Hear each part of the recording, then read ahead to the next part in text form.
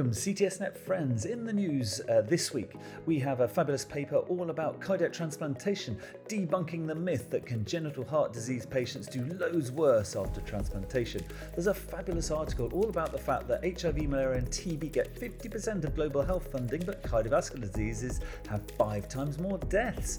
How unfair is that? An amazing article all about how balloon angioplasty can be used in chronic pulmonary thromboembolic disease rather than surgery or as well as. We've got 3 fabulous videos, one on what you do with a degenerated mitral valve leaflet poking into the LV outflow tract, some great hints and tips about that, a second video on how to deal with a posterior mitral abscess using a patch from the anterior leaflet. We've got a great complex congenital operation, we've got news about EX robotic courses and amazing stories from Tanzania. So watch the CTS podcast in full for all the more news.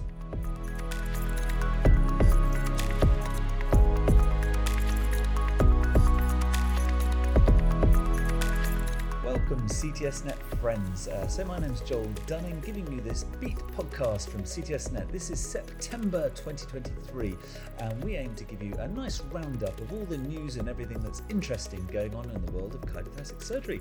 So we've picked 3 videos and 3 articles for you and I'm going to go through them just now. The first article is entitled Survival After Cardiac Transplantation in Adults with Single Ventricle Congenital Heart Disease.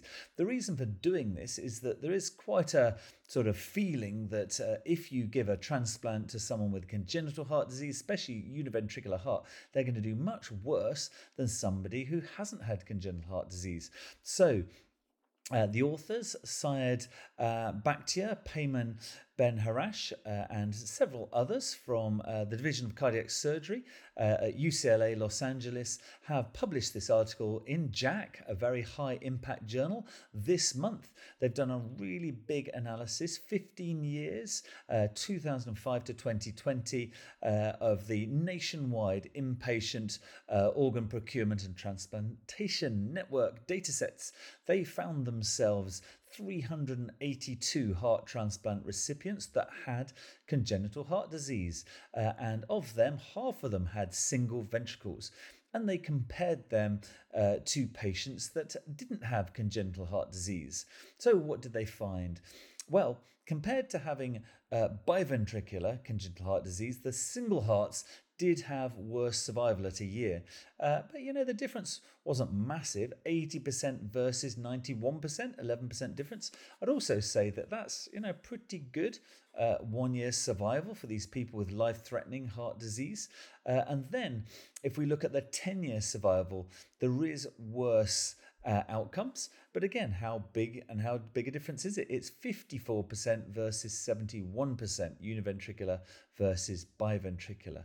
So what do we think about that? So the difference isn't too big. The authors basically are saying that actually they don't have the worst outcome in the world. This is pretty important for when you're listing people and when you're prioritizing people. We all know there's a shortage of organs for donation.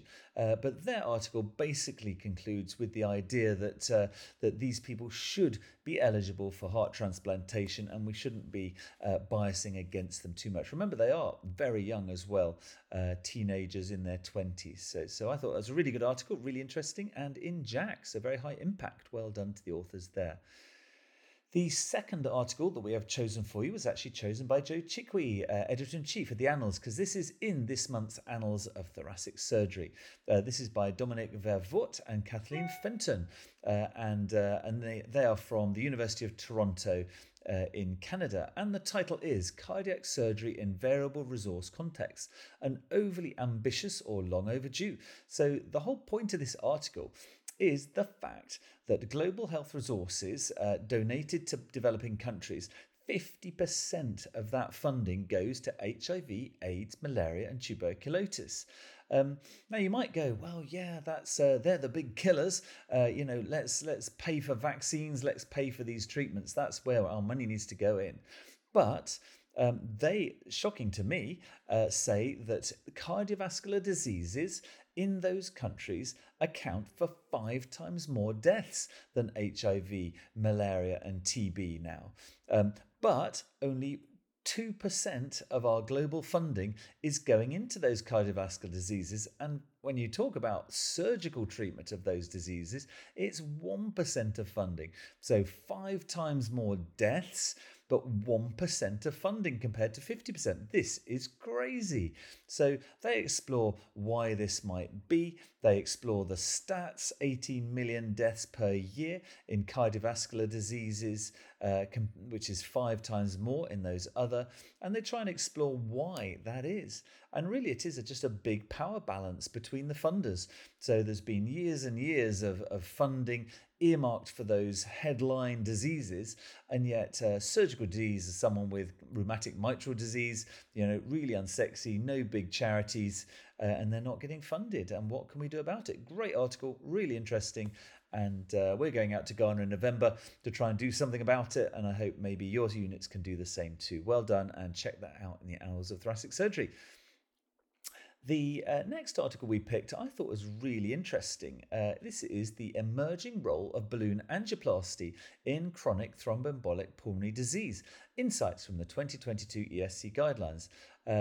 This article is by some Polish authors from the Department of Pulmonary Circulation and Thromboembolic Diseases. So they know a lot about chronic thromboendarterectomy and pulmonary disease. Marta Banakiewicz and Simon de Rocha are two of the main authors, but there are many other authors besides. And this is published in the Journal of Clinical Medicine this month. Now, the things that stuck out for me were that chronic thromboembolic pulmonary hypertension is found in 3% of people after a PE, which I thought that's a lot. 30%. 3% is 1 in 30 of anybody that gets a PE. I think that's really high. And then they looked into the CTEPH registry. And between 2007 and 2009, and they found that out of these people with pulmonary hypertension from chronic thromboembolic disease, about half of them are surgically treatable. Now, I think we all know quite a lot about the surgical treatment, pulmonary thromboendarterectomy, massive operation done in very few, very specialist centres. In the UK, it's just done in Papworth with amazing outcomes, but still huge operation, circulatory arrest, 6 hours of operating. So it's not surprising really that only half of these patients are suitable for surgery. And the thing that I didn't really realise is that angioplasty has really been taking off. So in the new ESC ERS guidelines, there's now a 2A recommendation for targeted medical therapy and then balloon angioplasty. That riociguat is the drug that is most recommended, but bosentan and several other drugs are recommended as well. And that there is a really now quite well walked path of how to do your angioplasty. Angioplasty also is quite new as well, really. It's only been going for about 15 years or so. And the first one was reported in 2001. There were quite a lot of peri-procedural complications and a 5% death rate, but this has got much, much better. It's been refined, especially in Japan, and now in 2012 they show some really good multi-center results, mainly coming from Japan, and the Japanese have reported 1,500 procedures all being performed. So what do they do really? Well, it's multi-procedural. I found it fascinating. They initially used some quite small 2.5 millimeter balloon catheters. They start off with what they call the airstrike, one inflation for one lesion, the priority to get wherever they can, no type C lesions, which are the subtotal occlusions, just get in there, airstrike, get some of the hypertension down. But then they'll do about 4 or 5 sessions after that, and they'll adjust the catheter diameter, they'll do multiple inflations, they'll do stage treatment, they'll do subtotal occlusions, and they'll basically keep going until they really get the pulmonary hypertension under control. So I was fascinated. I thought it was amazing. I'm not aware that my own unit does do balloon angioplasty, so perhaps these are just in the very, very specialist centres, but really interesting and really great to hear that there's more than just the massive operation available for these patients.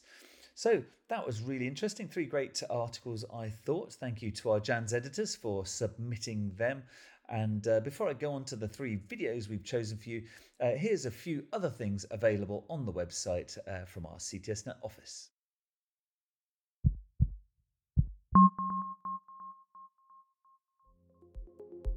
Next week, Joel will be broadcasting The Beat live from the EACTS annual meeting. Tune in to CTSNet's YouTube channel at 1:30 p.m. UTC on Thursday, October 5th to hear Joel's thoughts on all the action happening in Vienna. And if you'll be at EACTS next week, make sure to say hello to CTSNet at booth number 7. See you there!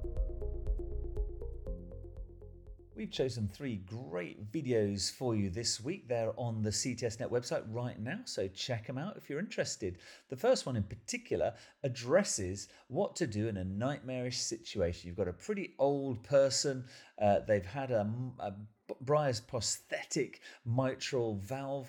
It's started to degenerate, it's stenotic, but it's poking into the LV outflow tract, because you might think, well, let's just do a transcatheter valve-in-valve for this. But if that causes left ventricular outflow tract obstruction, that is a catastrophe. So what are you going to do about this? So this video is really, really good. It's by Luigi Pirelli and Jacob Scheinemann. They're from Lenox Hill Hospital in New York in USA. And the title of it is Balloon Valve Fracture and Mitral Valve-in-Valve with Surgical Resection of the Mitral Prosthetic Leaflets with something called mitral surplus. And the surplus technique is surgical resection of the prosthetic valve leaflets under direct vision. So what they did is they had such a patient. They did some really nice pictures of the patient they've got. They got a prosthetic biological leaflet valve that's all stenosed up, but it's poking into the outflow tract. You know, if you do a valve-in-valve, that could be very dangerous. So they do a minimally invasive approach. They put the patient on bypass. They do a right anterior incision, and they do fibrillatory arrest, so they don't need to cross clamp. They're just going to do fibrillatory techniques, so it's nice and quick. They open up the left atrium, and then they cut out the leaflets, which you can see were really, really calcified. They then balloon fracture the annulus of the bioprosthetic valve so that they can put a bigger valve into it, which I thought was a really good idea. And then they put a Sapiens transcatheter valve device in under direct vision and balloon that up. So what else could they have done? Well, they could have just tried to put a TAVR in and then suffered the worry about left ventricular outflow tract obstruction. They could have tried a lampoon technique. The lampoon technique is trying to tear the anterior leaflet and make space so that there isn't that. But actually, they took out the leaflet and they tried to lampoon it in an in vitro situation. It was so calcified, it didn't work. The other options are septal ablation to try and reduce the size of the septum and then do a mitral valve-in-valve. But again, this patient didn't have a big anterior coronary vessel that they could do that with. So this seems really good. It's a really nice video. It's really well explained and definitely should be in our armory for one of these difficult patients when you don't want to do a complete redo operation. Well done. Excellent video. Certainly very recommended. The next cardiac video that we have for you, again, addresses a big problem. So what are you going to do if you've got a big annular abscess in somebody that you would pretty much like to put a mechanical valve in? And you're going to have to debride the calcification on that posterior annulus. You're going to threaten a big, huge hole and maybe you need to patch it. Well, this is a great idea. So it's called transposition of the anterior mitral leaflet as a patch for the posterior annular abscess and MAC debridement. This is by Mario Castillo-Sang and Joseph Conis from the St. Elizabeth Healthcare, Kentucky, USA. They tell us that the use of a mitral leaflet as a posterior patch has been reported in 1996, and there have been 5 reports that they could find, but they've never really seen a video about it or any decent images to guide people. So here it is. And the problem that they had was a 64-year-old, so pretty young. They had bacteremia. They had lots of emboli of strokes from an infected foot ulcer. The echocardiography showed severe mitral and tricuspid regurgitation and a nasty vegetation with an abscess on that posterior leaflet.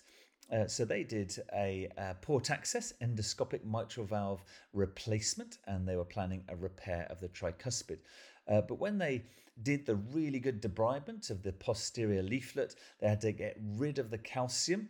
Otherwise, they couldn't have put their mechanical valve in, and then really they were left with just, nightmarish sort of big hole in the posterior annulus. So what you're going to do? So they cut the anterior leaflet, they cut it into two pieces, and they show you beautifully a really nice job of basically using that as the patch. And so you're going to have the subvalvular apparatus still intact, and it's a really nice patch to use as well. It's just the right size. I thought this was a great idea. It made a lot of sense and really helpful in dealing with this particular situation.